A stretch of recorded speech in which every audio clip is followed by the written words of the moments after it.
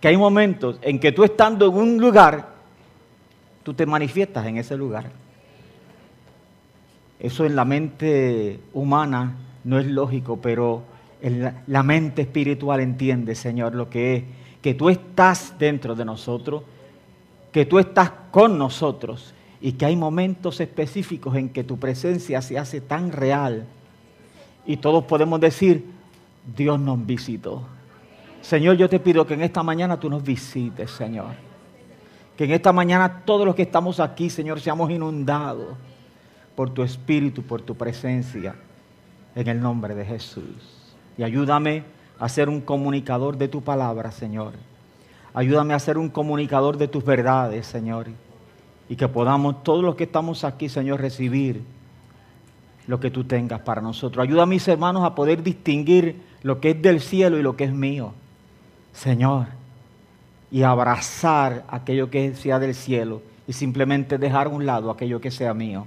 Padre, ayúdanos a todos en el nombre de Jesús. Amén. Yo quisiera que usted buscara su Biblia en el libro de Josué, en el capítulo 14. A mí me parece que hay una palabra del Señor para nosotros en esta mañana. Eso es lo que yo pienso. Eso ustedes lo evalúan después, lo juzgarán después. Eso es parte de Josué capítulo 14, verso 6. 14:6. Capítulo 14, verso 6. Dice así.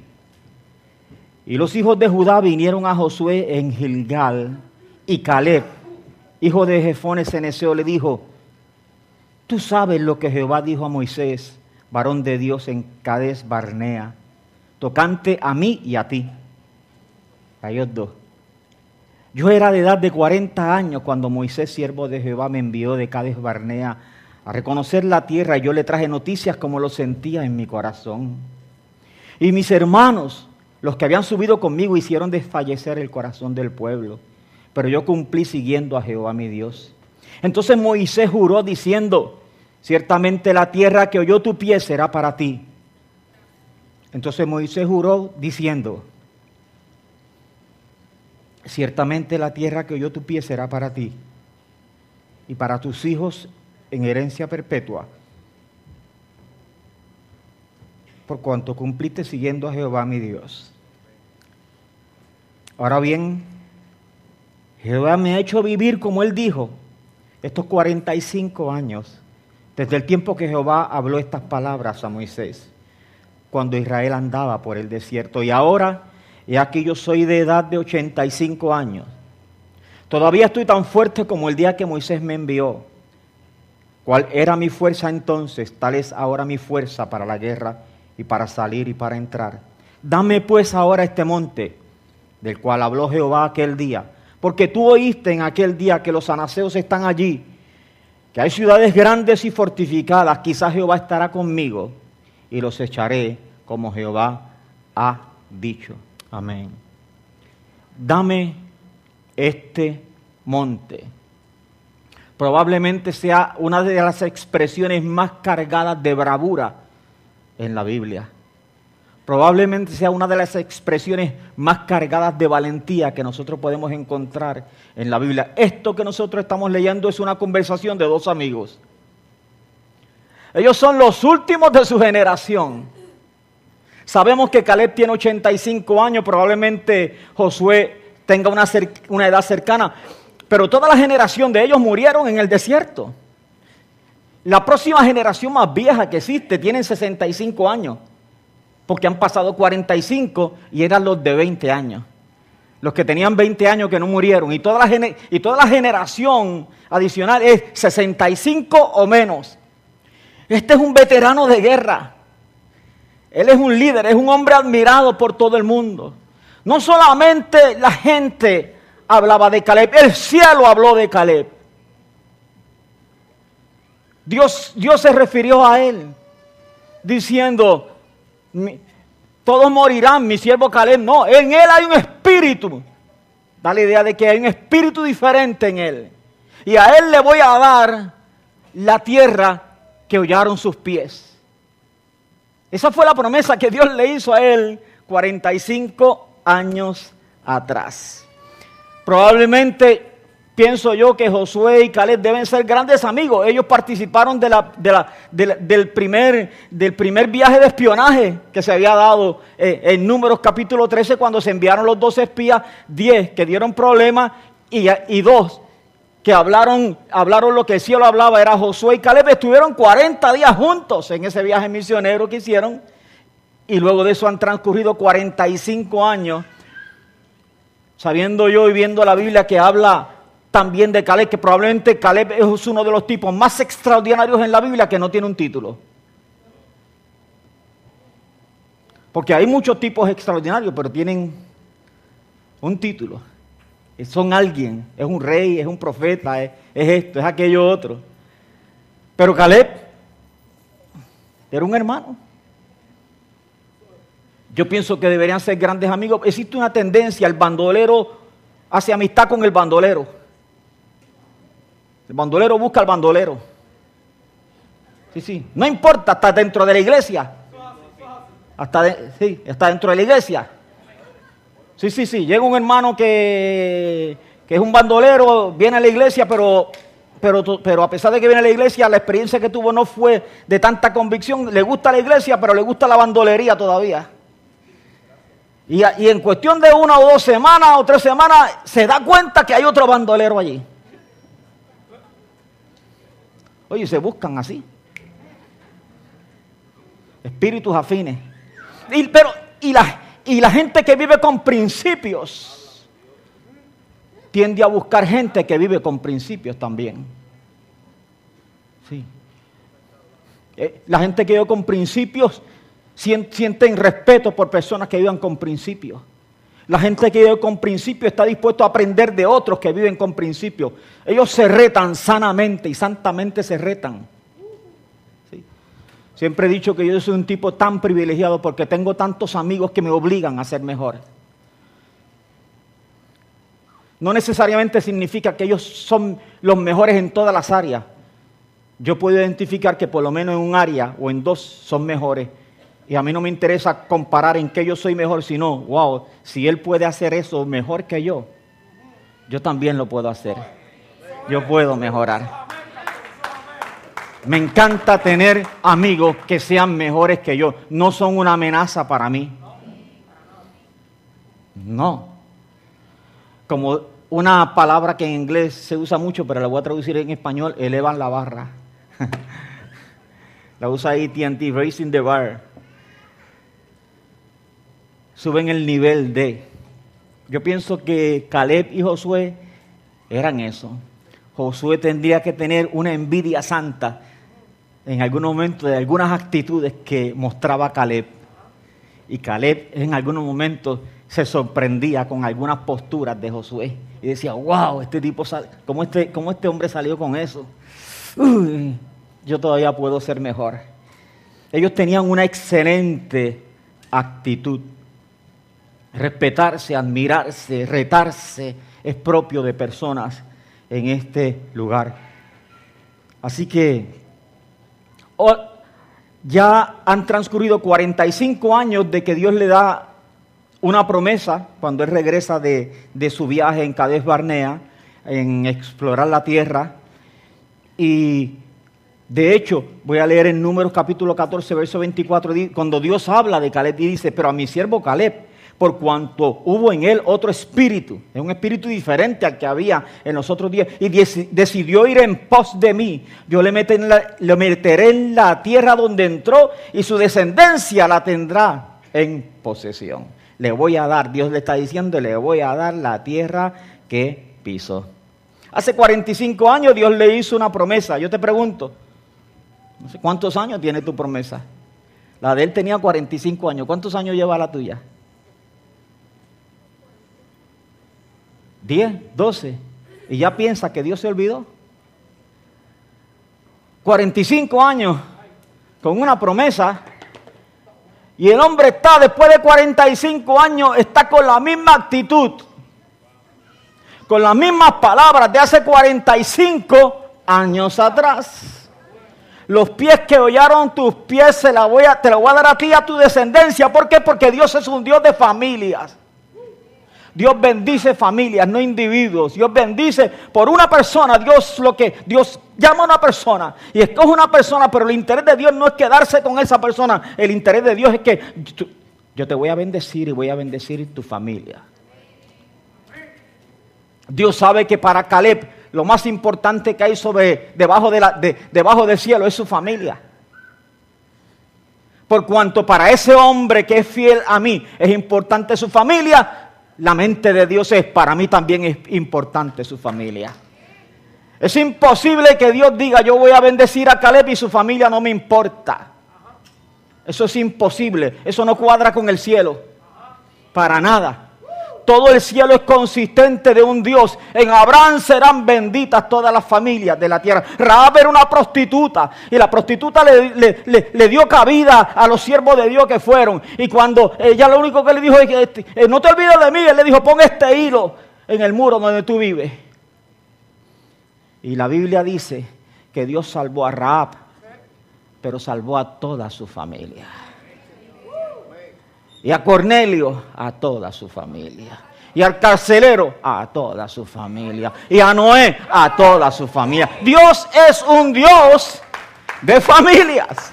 Y cuando Dios le habla a Caleb, Dios le dice a Caleb, la tierra que tú pisaste te la voy a dar a ti, pero se la voy a dar a tu descendencia. Te puedes morir. Puedes desaparecer del panorama, pero yo te voy a cumplir. Yo no necesito que tú estés presente para yo cumplirte algo que yo te prometí, porque aunque tú no estés presente, yo nunca voy a desaparecer del panorama. Yo siempre voy a estar ahí para cumplir aquello que yo dije. ¿Cuánto tiempo llevas esperando por tu promesa?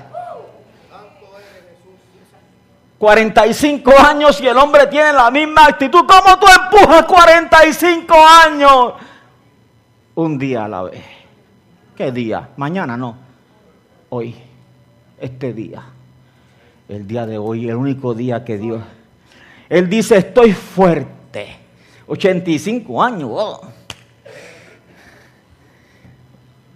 Estoy fuerte. Yo ahorita le dije a Ángelo Padrón, me estoy preparando para los nuevos 60. Me operé la rodilla, ya no puedo jugar baloncesto como antes, no puedo. Quiero, pero no puedo, pero no importa, no dejo de hacer ejercicio. 4 o 5 veces a la semana voy 1:30 o 2 horas y hago ejercicio, no importa qué. Porque yo quiero vivir todos los días de mi vida con fuerza. Yo quiero servir al Señor con lucidez. Yo quiero alimentarme bien, porque yo quiero que mi mente funcione bien cuando tenga 80 años. Si no funciona bien, que no sea por culpa mía. ¿Me explico? Que me dieron un azote por la cabeza y me dejaron inconsciente, el cerebro no me funciona bien, eso no es culpa mía. Pero que si es mi responsabilidad, yo quiero venir y pararme aquí cuando yo tenga 80 años y yo predicar con más gracia, con más unción y con más sabiduría que el día de hoy. Y que ustedes no salgan diciendo, ay, predicó Efraín, pero bendito, ya le está, que dice una cosa y se olvida de que se queda así como extasiado. Te predica 4 mensajes, en una mañana te predica 4 temas diferentes. Pues, pero como lo queremos mucho, pues. Como cuando escuchamos a José José cantar, le salen 10,000 gallos, pero la gente la nostalgia es José José. Pues. No canta, pero es José José, pues.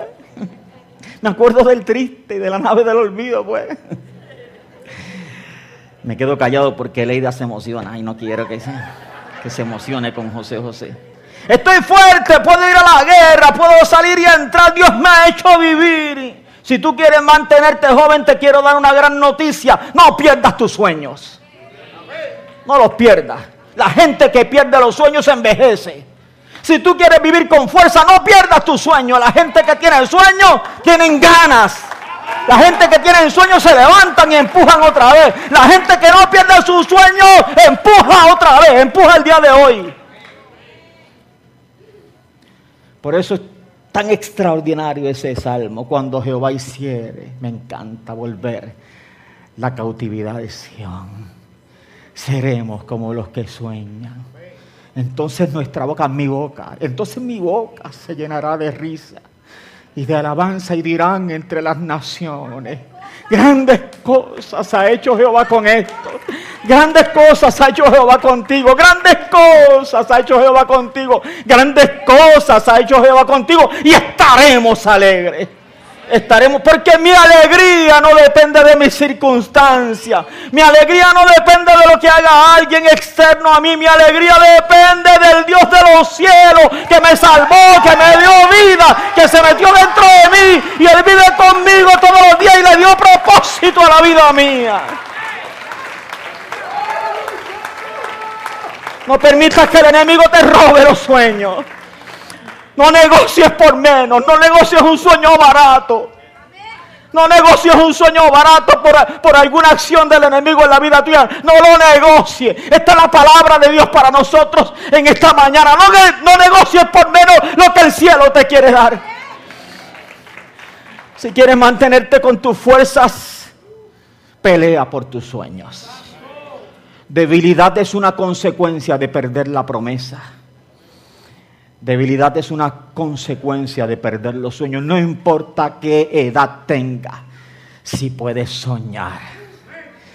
Hay juventud dentro de ti. Dame ese monte, dijo este hombre. 40 años en el desierto.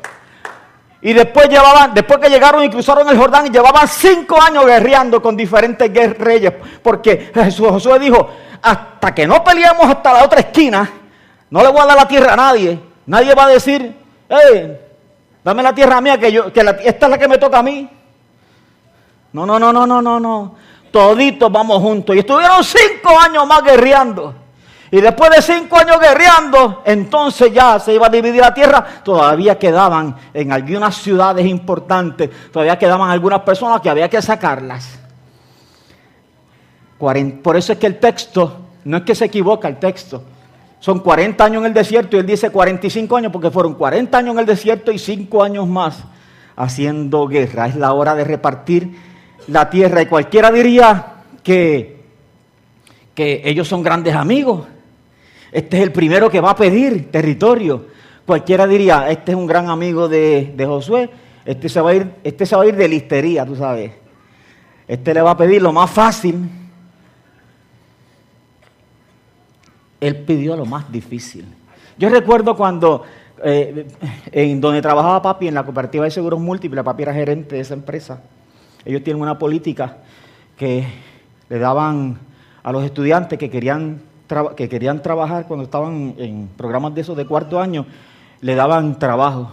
Llegó cuando Mireli tenía que trabajar, estaba en su cuarto año en comercio, tenía que hacer la práctica.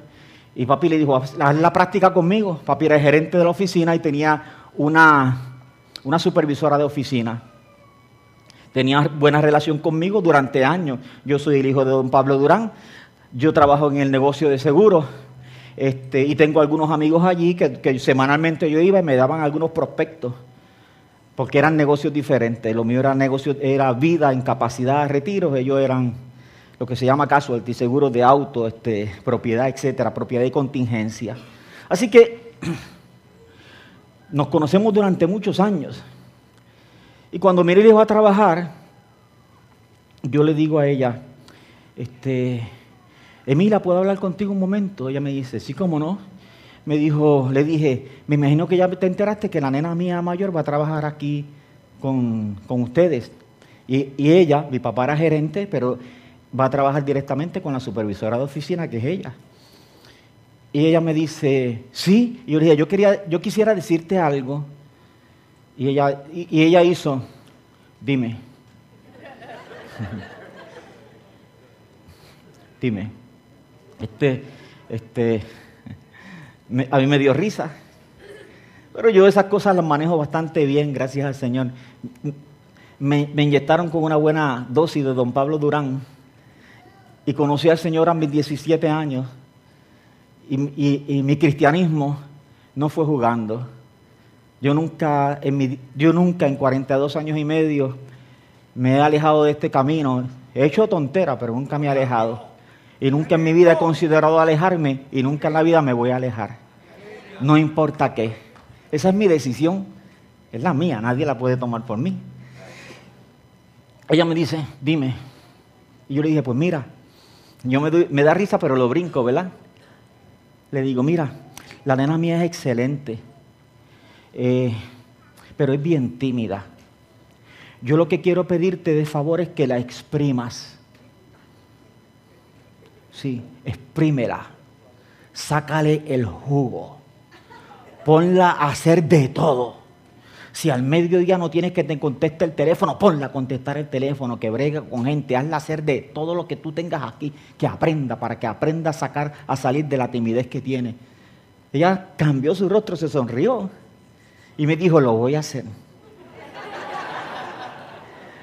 Ella pensaba que yo iba a pedir privilegios para no es mío, para la hija mía. Algo que los que me conocen saben que yo no practico hacer para nada. No lo practico. Yo creo que hay privilegios que se consiguen en el cielo. Esa es la fe mía. Entonces yo quiero privilegios para los hijos míos. ¿Cuáles? ¿Los que dan los hombres? No. A mí no me interesan para mis hijos los privilegios que dan los hombres. A mí me interesan los privilegios que da el cielo. Se llama, ¿sabe cómo se llama? Se llama favor de Dios. Favor de Dios. Yo lo he visto durante tantos años. Yo tengo tantos testimonios acerca de eso. Un mes después, pasé por seguros múltiples y mi tía política, la esposa de mi tío Quiro, que murió hace poco, hermano de mi mamá, me dijo, fulana está loca con tu nena. Dice que es lo mejor. Y en eso me encuentro con ella y me llamó, me dice, ven acá que te tengo que decir algo. Y te lo quiero decir porque yo soy tan franca como Dan. No porque sea la nieta de don Pablo Durán y no porque sea la hija tuya, esa nena es excelente. Es lo mejor que ha pasado por esta oficina en todos los años que yo llevo aquí. Yo dije, gloria a Dios, qué bueno es eso. Amén. Así que Caleb, cualquiera diría que va donde Josué a pedir un privilegio. Puede pensarlo alguien, pero no. Él dijo, dame ese monte. ¿Qué monte? Hebrón. ¿Qué significa? Déjeme decirte, en Hebrón, allí vivió Abraham. En Hebrón fue sepultada Sara. Hebrón era un lugar importante. Hebrón se considera una de las ciudades más viejas de la antigüedad. Era una montaña con unas edificaciones gigantescas. Era una montaña fortificada. Era una montaña que en ese lugar estaban los mejores carros de guerra de lo que era la tierra prometida. Es la única ciudad de la tierra prometida en donde se mencionan nombres de habitantes. En ninguna ciudad se mencionan nombres de habitantes. Es la única ciudad donde se mencionan nombres de habitantes. Leo, cuando los espías fueron en el capítulo 13 a mirar la tierra, cuando pasaron por Hebrón, esto dice la Biblia, y subieron al Negev y vinieron hasta Hebrón, y allí estaban Aimán, Sesá y Talmai, hijos de Anac. Hebrón fue edificada 7 años antes de Zoán en Egipto, una ciudad vieja de Egipto. La Biblia está diciendo, antes que esa ciudad vieja de Egipto se edificara, 7 años antes, la Biblia está diciendo, esta ciudad fue construida. Una ciudad asentada en una montaña con fortificaciones increíbles, con carros de guerra, y menciona los nombres de unas personas. El libro de Josué, el capítulo 14, vuelve a mencionar el nombre, dice, mas el nombre de Hebrón fue antes Kiriat Arba. Porque Arba fue un hombre grande entre los anaseos y la tierra descansó de la guerra. Arba fue el fundador. ¿Por qué dan los nombres? Dan los nombres de Aimán, Sesá y Talmai y dan el nombre de Arba porque estos son gigantes. Son gigantes que vivían en esta montaña. Déjeme decirle algo. El gigante Carolina medía como 8 pies. Medía como 8 pies porque tenía problemas con la pituitaria. ¿Ves? Entonces el gigante de Carolina caminaba como así. Ahora, hazme un favor, Chalo, vamos a hacer esto bien, vamos a hacerlo bien visual. Chalo, ven acá. Corre, ven acá. Déjeme, mire, súbete aquí, papi, súbete aquí. Súbete aquí, aunque tenga chancla y lo demás, aquí no somos religiosos, ven acá. Ven acá. Déjeme decirle, Goliat, que no era de los más grandes de los gigantes, Goliat medía casi 10 pies. ¿Tú mides 6'3"? 6'3". y aquí hay como 3 pies y medio. Esto es un poquito menos de 10 pies. Heriberto, ven acá. O sea, este en la calle era un bocón.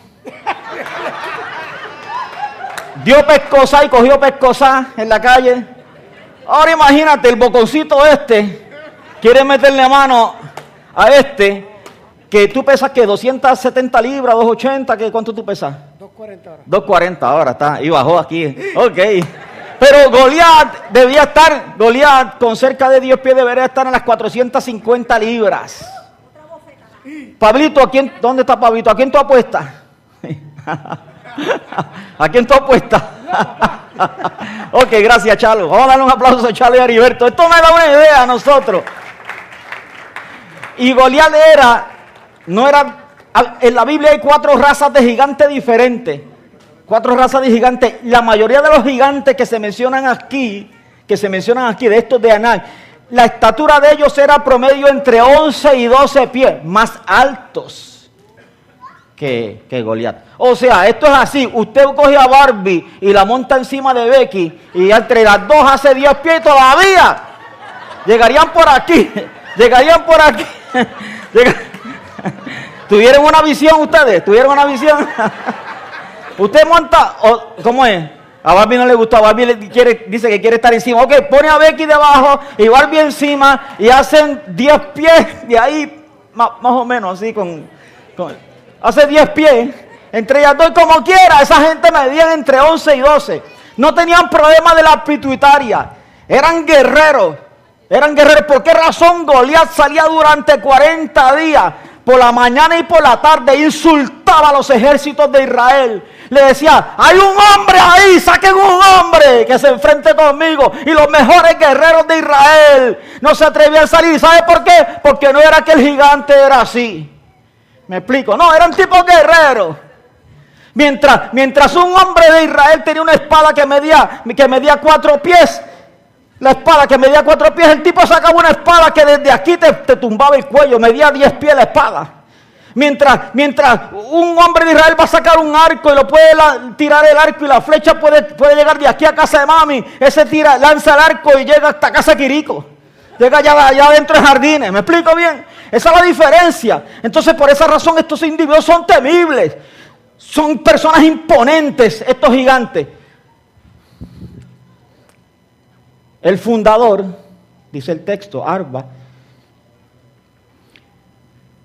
era no solamente un gigante, era famoso y era imponente. Eran guerreros. Cuando esa gente camina, nadie les mete mano a esa gente.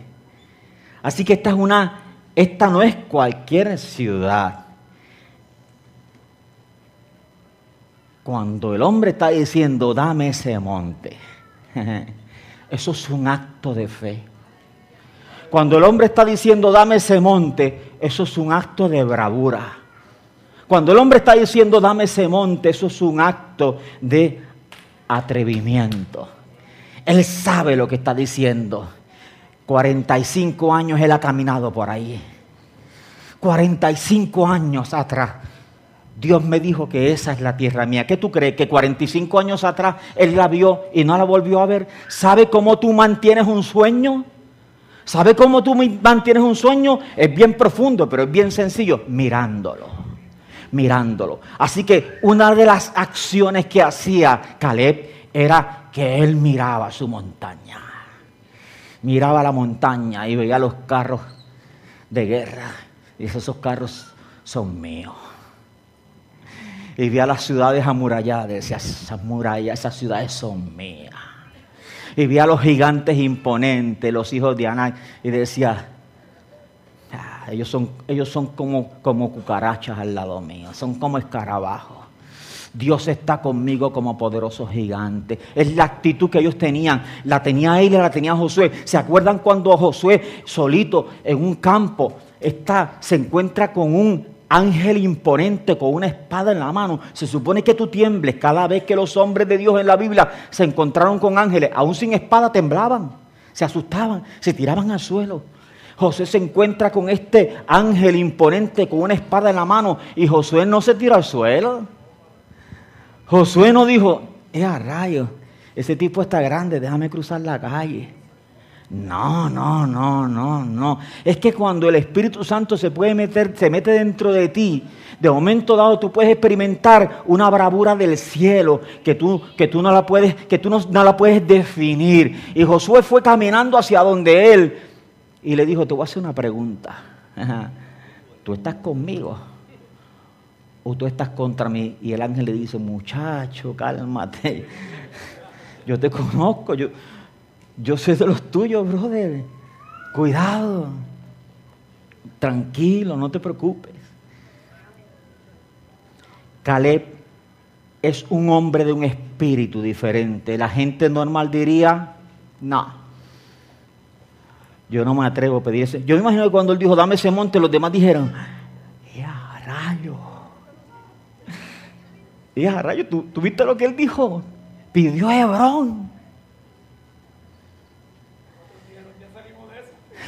Pidió a Hebrón. Él no podía pedir menos que lo que Dios le dijo que era de él. No negocies por menos tu promesa. No negocies por menos tu promesa. No permitas que el miedo te coma el corazón. Ahora, cuando estábamos en Costa Rica, nos pasó algo realmente jocoso. Un jueves en la noche, nosotros allá en la casa de doña Ana, donde nos quedamos un cuartito afuera, el cuartito, la temperatura es un poquito caliente, en esta época está un poquito caliente, no tiene mucha ventilación en el cuarto, así que son 2 cuartitos y un baño, y hay un abanico. Y a Lucy el abanico le molesta, así que yo lo resolví fácil. Yo le dije, mami, tú duermes en este cuarto, y yo duermo en el otro cuarto con el abanico. Cuando yo tenga nostalgia, yo me voy al cuarto contigo. Cuando tú tengas nostalgia, tú me tocas por la puerta. Y yo me voy al cuartito contigo. De vez en cuando a Lucy le daba nostalgia. A mí no, a ella sí le daba nostalgia. Entonces yo tenía el abanico. Una noche, a las 12 de la noche, yo escucho un revolú. Sí, yo escucho un revolú, yo digo, que será don Álvaro o doña Ana que se levantaron a orar porque el cuarto de ellos quedaba cerca del de nosotros. Y paro así la oreja y veo a Lucy, y escucho que Lucy está ahí reprendiendo al diablo y todo lo demás y todo eso. Y yo digo, ¿qué le pasará a ella? Estamos bien cerca, realmente bien cerquita. Y entonces lo que de hecho nos divide una ventanita de cristal que yo miro y escucho bien cerca. La cosa es que ella está reprendiendo al diablo y me dice, Fren, y me llama. Yo digo, ¿qué pasó, mami? Voy allá. Y me dice, ¿me puedes ayudar a orar? Y es que tuve una pesadilla con el enemigo y todo lo demás y todo eso. Seguro, mi amor, nos tomamos de la mano, oramos allí, oramos por la familia, esto, aquello, y la solté y me fui al cuartito mío, el del abanico. Ok, nos acostamos, seguimos durmiendo, no pasó nada más. Al otro día, viernes en la mañana, en la noche, Lucy se acerca donde mí como a eso de las 9 de la noche y me dice, ¿no te gustaría esta noche dormir acá conmigo? Y yo le contesto, eso depende cuál sea tu motivación. Yo estoy hablando, ustedes saben que yo hablo, a mí me gusta hablar, que si ustedes interpretan mal, a eso prueban ustedes, yo estoy tratando de hablar bien sanamente, ¿ok? Yo le digo, eso depende cuál sea tu motivación, le digo. Si tu motivación nace de lo que pasó anoche y tú estás experimentando temor, yo hago lo que tú quieras. Si tú quieras que duerme contigo, yo me duermo contigo aquí. Pero te estoy advirtiendo que estás aceptando el miedo en tu vida. Ella me dijo, es verdad. Ah, pues perfecto. Ella se quedó ahí y yo me fui al otro cuarto.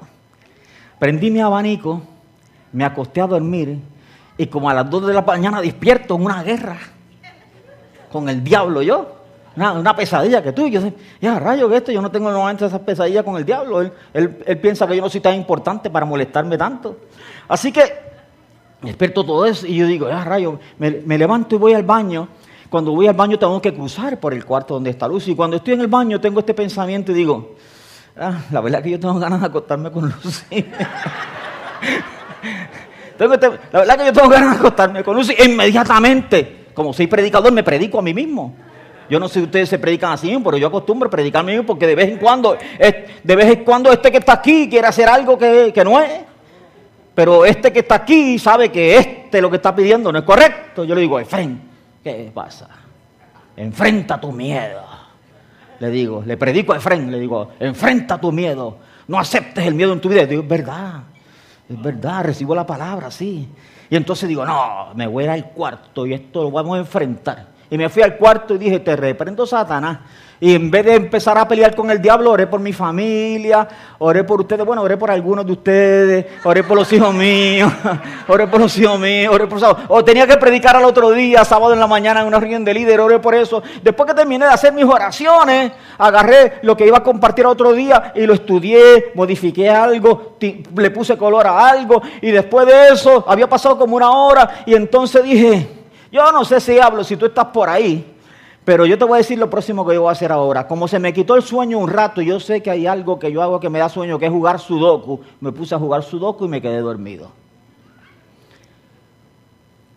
Yo les conté hace muchos años atrás que durante 38 años, ya hace 42 años que soy cristiano, pero durante 38 años de mi vida yo viví molesto con un pasaje del libro de Daniel.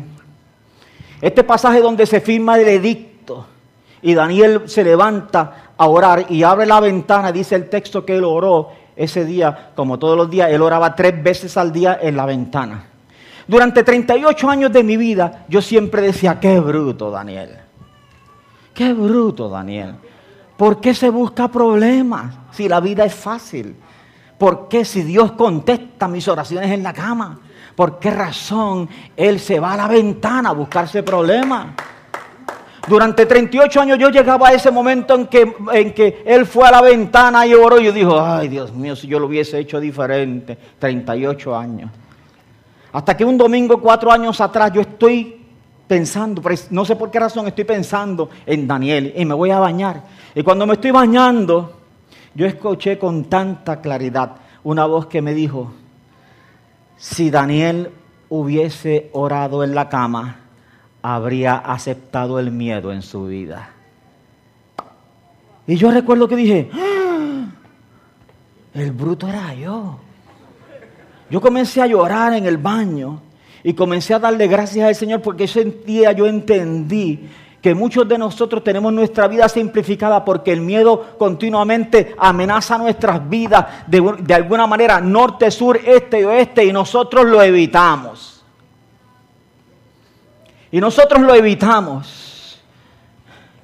Ay, eso me asusta, déjame ir por acá. Mira, déjame. Nosotros lo evitamos y lo evitamos y lo evitamos y lo evitamos. Y Daniel, yo descubrí ese día que Daniel sabía algo que yo no sabía y ese día lo aprendí. Y yo llevo 4 años de mi vida que el miedo sigue tocando a la puerta mía, pero yo no lo acepto en la vida mía. Él toca y siento su golpe, pero yo le digo, no, yo soy como Daniel, yo no te acepto en la vida mía. Cuando yo era pequeño, yo era bien cobarde. Yo recuerdo que en la escuela, si un adulto me regañaba, me quedaba mudo, yo no hablaba, no contestaba en la escuela, aunque tenía 4 puntos, era igual. Si un maestro me hablaba, yo me asustaba, le tenía miedo a la gente. Y cuando yo crecí, el Señor, a los 17 años que me hice cristiano, antes de eso igual, mi vida estaba llena de miedo, pero a los 17 años, cuando el Señor vino a la vida mía, el Señor comenzó este viaje por empezar a enfrentar el miedo. Recuerdo que cuando yo tenía 22 años, estaba recién casado con Lucy, era un viernes, 11 de la noche, un primo mío llamado Eliezer, más joven que yo, llegó a mi casa y me dijo, Efrén, me tocó, yo dije, ¿qué pasó, Eliezer? Me dice, hay problemas, Junior, tu hermano, tuvo un problema, se enredó con un tipo allá en en el Coto, el tipo tiene una pandilla, le dieron una paliza, lo iban a matar con una corva, pero el jefe del área de allí intervino, pero tu hermano no se fue, la pandilla se fueron por otro lugar, pero se están buscando para encontrarse, tu hermano anda simplemente con una persona más, y ellos son como 20, y se llama fulano de tal, y fulano de tal, el que juega baloncesto, era un muchacho. Yo tenía 22 años, él tendría la edad mía, jugaba baloncesto. No éramos amigos, pero nos habíamos conocido. En algún momento nos habíamos conocido en alguna cancha que nos vimos. Yo sabía cómo él se llamaba, porque era un chamaco que jugaba bien baloncesto, así que tú lo miras y la gente habla, fulano. Yo le digo, tranquilo, me voy para el Coto. Y empiezo a buscar a mi hermano a la medianoche. Y yo encuentro a mi hermano a la medianoche, lo encuentro frente a las casitas de barro del Coto, lo que llaman la Múcura. Allí al lado, frente al centro comunal, estaba estacionado en su Nova 1976, color vino. Estaba estacionado mi hermano allí, y cuando yo voy donde él está totalmente borracho y tiene un machete. Y tiene un machete en el carro. Yo le digo, Junior, vente conmigo, vengo a buscarte. No, empezó a hablar tonteras. Y yo a insistir con él. Y él, hablando con tonteras, otro amigo de él lo estaba incitando a pelear. Aquel anormal lo estaba incitando a pelear. Y yo tratando de convencer a mi hermano. Pasan como 10 minutos. A los 10 minutos yo escucho un revolú. Y el revolú que yo escucho es que del lado de las callecitas de las Múcuras, que hay un montón de calles que corren ahí frente al centro comunal y a la escuela John W. Harris, venía la pandilla. A la medianoche. Al frente está el individuo líder de la pandilla y hay como 20 personas más que vienen con ellos. Cuando yo veo eso, que estoy en el carro con mi hermano, esto fue lo que yo hice inmediatamente. Me salí del carro y caminé hacia donde está la pandilla. Caminé y me encontré con ellos. Todavía no habían llegado a la calle, me encontré con ellos. Uno de ellos jugaba baloncesto conmigo. Estaba emparentado con nosotros allá, el primo tercero, se llama Pagán. Y lo escuché cuando gritó, ese es el hermano de él. Yo no sé cuál fue la interpretación que ellos tuvieron del evento. La interpretación que ellos tuvieron del evento no debería ser buena. Debería ser, aquí llegó el hermano a buscar problemas. Sabe que su hermano está en problemas, aquí llegó el hermano a buscar esos problemas. Son 20 tipos. ¿Me explico? Aunque yo me llevara al gigante Goliat y al bocón de Heriberto, nos iban a dar en la cara. Nos iban a dar en la cara, como quiera. Entonces, tal vez si me llevo a Isita, se empata el juego, se empata. La cuestión es que yo voy solo y voy allí donde ellos, y cuando voy donde ellos, ¿sabe lo que yo hice? Te voy a decir lo que yo hice, fue bien sencillo. El individuo se llamaba Tórtola. Y yo llegué y le dije, ¿cómo estás, Tórtola? ¿Estás bien? Y le di la mano. Y Tórtola me extendió la mano y me la dio y me dijo, yo estoy bien. Yo le dije, me alegro. Y me dijo, yo no quiero problemas. Y yo le dije, no hay ninguno. Y me dijo, pues estamos bien. Yo le dije, pues estamos bien. Y yo di media vuelta y me fui. Y ellos dieron media vuelta y se fueron. Yo me pongo a pensar en eso y yo digo, Efrén Durán, el muchachito que nació en Lares y se crió en el Coto, pero no tenía mentalidad del Coto. Y se crió en Víctor Rojas, pero no tenía mentalidad de Víctor Rojas. Y le ofrecieron droga pero él no tenía mentalidad de droga. Y le ofrecieron alcohol, pero él no tenía mentalidad de alcohol. Ese muchachito jamás en la vida hubiese hecho eso. Porque en la mente de Efrén Durán, que era un muchachito bien racional, eso es un acto totalmente de estupidez. ¿Me explico? Me hubiesen dado la paliza de mi vida. Me lo hubiesen dado. Pero no pasó absolutamente nada. Mi hermano prendió su carro y se fue. Y yo prendí mi carro y lo perseguí. Lo perseguí durante 1 hora. Después de 1 hora, él tenía que echar gasolina. Yo me paré detrás de una gasolinera. La gasolinera de eso, que está frente a la Arecibo Shopping Center. Texaco, perdón. No, fue la del lado, sí.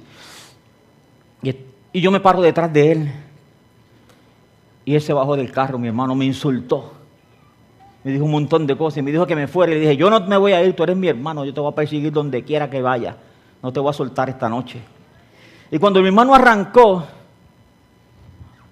y yo me voy detrás de él, yo escuché la voz del Señor que me dijo, tú no puedes estar con él todo el tiempo. Y yo contesté guiando, es cierto, Señor. Y la voz me dijo, pero yo sí. Y yo dije, es verdad, Señor. Y giré mi carro y seguí para Villa Los Santos.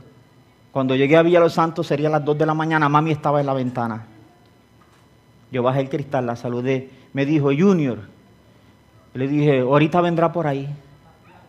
Seguí para casa, me acosté. Al otro día me levanté, fui donde mami y le dije, y Junior me dijo, tú pasaste, ¿verdad? Y a los minutos él llegó y metió el carro y se acostó. Créeme que Dios es bueno. Él es un Dios de familia, pero Dios quiere que enfrentemos nuestros miedos. Esta palabra de hoy es, vamos a enfrentar nuestros miedos. Dame este monte es un acto de fe. Dame este monte es una oración cargada de bravura. Dame este monte es valentía. Yo te quiero decir que yo, mientras yo estaba orando por toda esta palabra durante estos días, lo que yo entendí es que el miedo pone límites aún a nuestras oraciones. Hay oraciones de nosotros que están definidas no por nuestra fe, están definidas por nuestro miedo. Hay oraciones que nosotros hacemos que están al lado acá del miedo, no al lado allá de la bravura. Hay algunos de nosotros que algunas de nuestras oraciones pueden estar cargadas de humildad y no están cargadas de humildad, están cargadas de miedo. No, hay cosas que no nos atrevemos a pedir y pensamos que no las pedimos porque somos pretenciosos. El Dios mío es el Dios poderoso. Es el Dios que dice, me encanta bendecirte. Pídeme que yo te doy. Y nosotros nos vamos y sentimos que tenemos que ser humilditos, porque humilditos.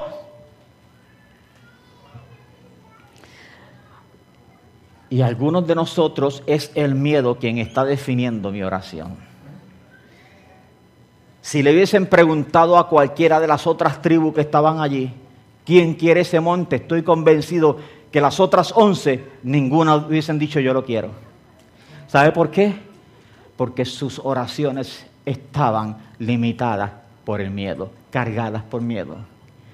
Pero un hombre que ha enfrentado el miedo, ora como el cielo quiere, pide como el cielo quiere. Y eso es lo que Dios quiere para nosotros en este tiempo. Cuando el miedo me come el corazón, no importa lo que Dios haya dicho, te voy a usar de esta manera. Voy a hacer contigo estas cosas. Te voy a bendecir de esta manera. Pero ante todas esas palabras, miedo las enfrenta en mi vida y en mi corazón. Y muchos de nosotros no nos atrevemos ni siquiera a orar.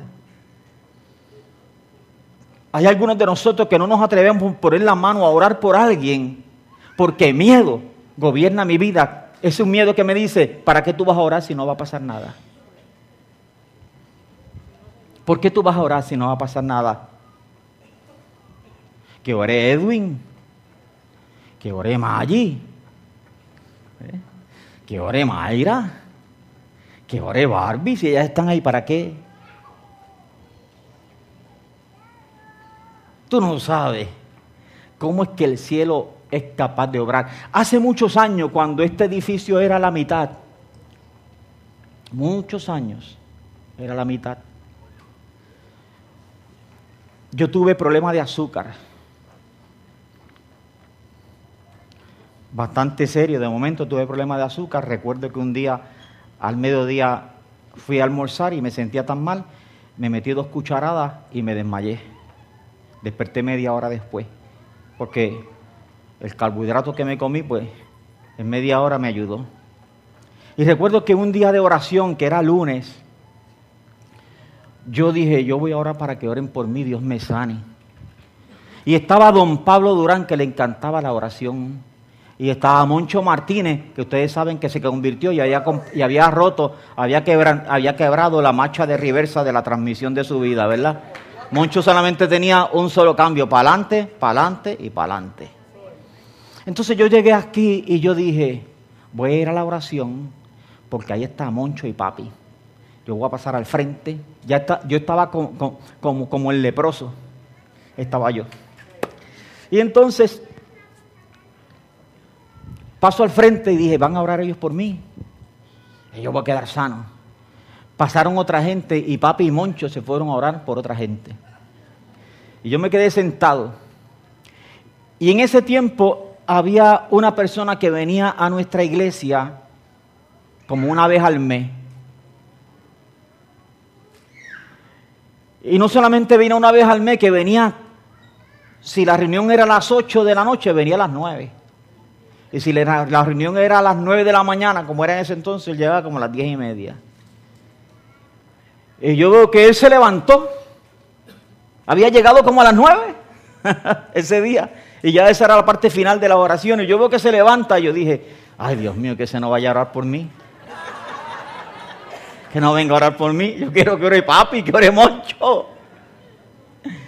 Moncho y papi oraron por otra gente. Y ese hermano se acercó donde mí y me dijo, pastor, yo quiero orar por ti. Y yo le dije, gracias. El corazón mío, yo quería, ¿por qué no te vas a orar? Es por otra gente, pero yo soy educado. Yo no puedo decir eso jamás en la vida. No voy a ofender. Una cosa es lo que yo pienso y otra cosa es lo que yo digo. Son cosas bien diferentes, ¿verdad? Así que me puso las manos encima. Pocas veces yo he experimentado lo que me pasó ese día. Muy pocas veces en mi vida. Yo creo que solamente 2 veces en mi vida. Ese fue uno de los días. Cuando me puso las manos encima, literalmente yo experimenté un golpe de corriente en la cabeza, electricidad. Yo la sentí, electricidad, un golpe de electricidad que me entró por la cabeza y me corrió por todo el cuerpo. ¡Pum! Y yo entre mí dije, wow. En mi pensamiento, lo digo público, mi pensamiento fue, no puede ser que con este batata que está orando por mí. Mi pensamiento, no puede ser que este batata que está orando por mí, yo sienta esa electricidad. Tenía que orar por papi y Moncho para yo sentir la electricidad. Déjame decirte, imagínate el tiempo que esto no se había construido. Estamos hablando 25 años atrás tal vez. Los que me conocen a mí saben que yo hoy voy a comer en casa lasaña, creo que, ¿verdad que sí? Y Luz hizo 2 postres, 2 postres. Normalmente los domingos hace 2 postres. Y yo me los como los 2 dobles. Y 3 también. Yo no tengo problema de azúcar ninguna. ¿Me explico? Nunca más en la vida.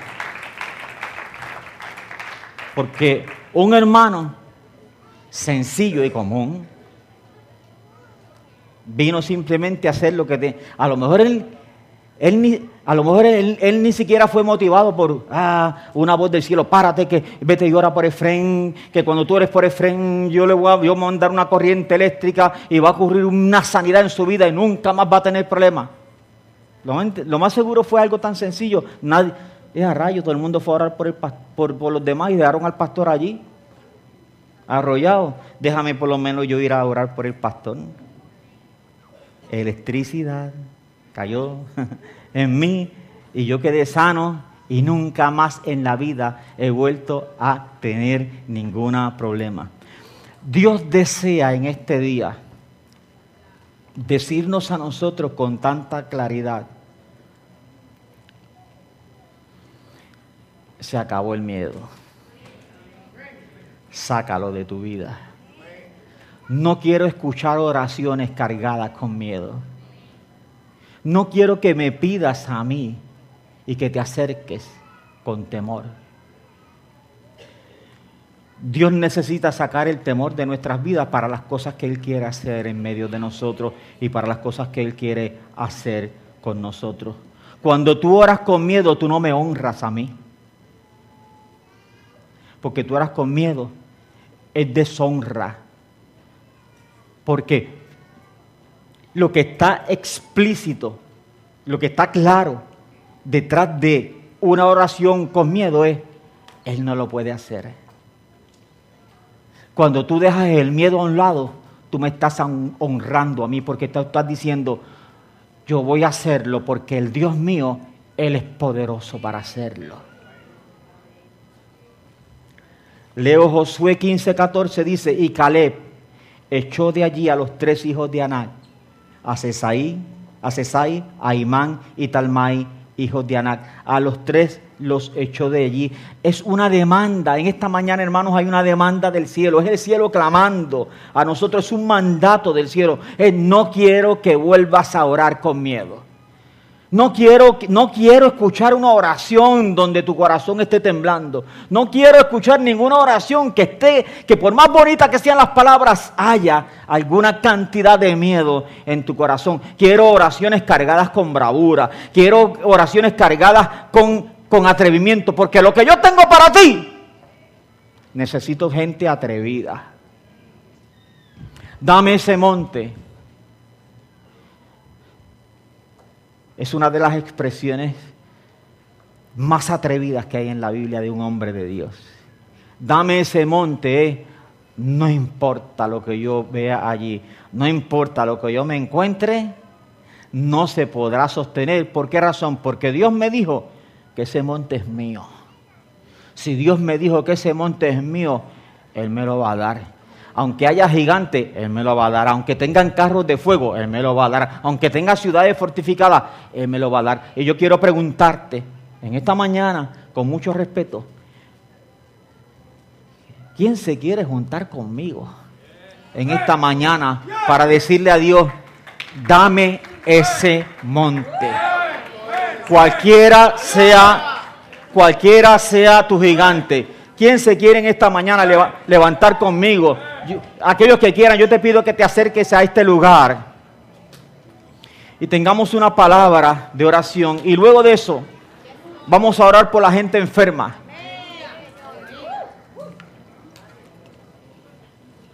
Dame ese monte.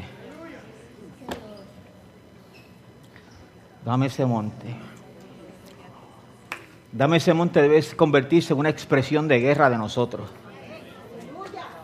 Debe convertirse en una expresión de guerra de nosotros, una expresión de bravura de nosotros. Dame ese monte. Dame ese monte que yo lo quiero. No importa qué. Ninguna arma forjada contra mí prosperará. Yo creo lo que la Biblia dice. Yo creo lo que su palabra dice. ¿Cuánto tiempo llevas esperando tu promesa? 20 años. No es nada. Las promesas se esperan un día a la vez. Yo no llevo 20 años esperándola. Hoy que me levanté, el día de hoy, yo estoy esperando mi promesa hoy. Yo estoy esperando mi bendición hoy. Yo estoy esperando lo que Él me dijo hoy. Y ayer ya pasó. No compone en mi vida nada. No tiene más importancia más allá de la que yo le dé en mi mente. Si en mi mente yo no le doy ninguna importancia, no tiene ninguna. La única importancia que tiene es el día de hoy. El día de hoy yo declaro que el monte es mío. El día de hoy yo digo que el favor de Dios está conmigo. El día de hoy yo digo que Dios y yo somos victoriosos. El día de hoy yo digo que no hay absolutamente nada. Nada. Que el cielo haya dicho que es mío, que el diablo me lo pueda quitar. Nada es nada, es un absoluto. Amén. Yo te invito para que tú levantes tu corazón. Después de esto, vamos a orar por los enfermos, ¿te parece? Pide tu monte. Pide tu monte. Abre tu boca sin temor. Abre tu boca sin temor. Abre tu boca con bravura. Abre tu boca con atrevimiento. Abre tu boca con valentía. Y dile al cielo lo que tú quieres. Tú no quieres menos que lo que el cielo te ha prometido. Padre, en el nombre de Jesús, en esta mañana creemos que hay una palabra del cielo para nosotros tan clara, Señor. Y yo vengo, Señor, en esta mañana con una conciencia de lo que es tu palabra. Yo quiero decirte, Señor, el monte que es mío, yo lo quiero. Dame ese monte a mí, Señor eterno. Vengo, Padre Santo, con bravura, Señor eterno. No vengo a ver si alguien me lo quiere dar. Vengo, Señor, a apoderarme de lo que tú me diste. Vengo a apoderarme de lo que es mío. Vengo a apoderarme de lo que el cielo ha dicho que es mío. Que es mío, Señor eterno. Cada promesa que tú me has hecho a través de más de 40 años, cada palabra que tú has declarado sobre la vida mía, cada palabra que tú has declarado sobre mi casa, cada palabra que tú has declarado sobre mi familia, cada palabra que tú has declarado sobre mis hijos, cada palabra que tú has declarado sobre este lugar, yo declaro que se cumplirá, que mis ojos lo verán, que nuestros ojos lo verán en este lugar. Somos un pueblo destinado a ver tu gloria. Señor, queremos en esta tarde ya, en esta tarde levantar nuestro corazón y llenar nuestra boca para decir, somos como la generación de Caleb. Somos atrevidos, somos vencedores, somos valerosos, somos gente brava porque hemos escuchado lo que el cielo ha dicho y sabemos que el cielo no miente. Por esa razón estamos aquí de pie, porque sabemos que hay algo, hay una promesa para mí. Y yo la quiero, mi promesa es mía. La de Lucy es de Lucy, la de Isita es de Isita, la de Edwin es de Edwin, la de Heriberto es de Heriberto, la de Ceci es de Ceci, la de Leandro es de Leandro, la de Barbie es de Barbie, la mía es mía. Yo quiero mi promesa, Señor. Es mi promesa la que me diste a mí, la que me hiciste a mí. Es la que yo vengo en esta mañana a decirte, aquí estamos, Señor. Gente privilegiada, poseedores de una promesa. Somos poseedores de sueños. Oh, somos poseedores de sueños. Somos poseedores de esperanza, Señor, en este lugar. No renunciamos a nuestros sueños y mucho menos los vamos a negociar por menos, Señor.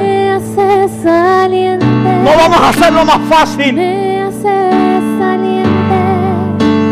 porque nuestro corazón se llena de miedo y piensa que es más fácil que me des esto en vez de lo que me prometiste. No, tú eres poderoso. El cumplimiento de mis sueños no depende de mí, depende de ti. Y tú eres el Dios todopoderoso. Y tu brazo no se ha cortado, tu fuerza no se ha limitado, Señor. En el nombre de Jesús. Gracias, gracias, gracias. Gracias. Puedes darle un aplauso bien fuerte al Señor.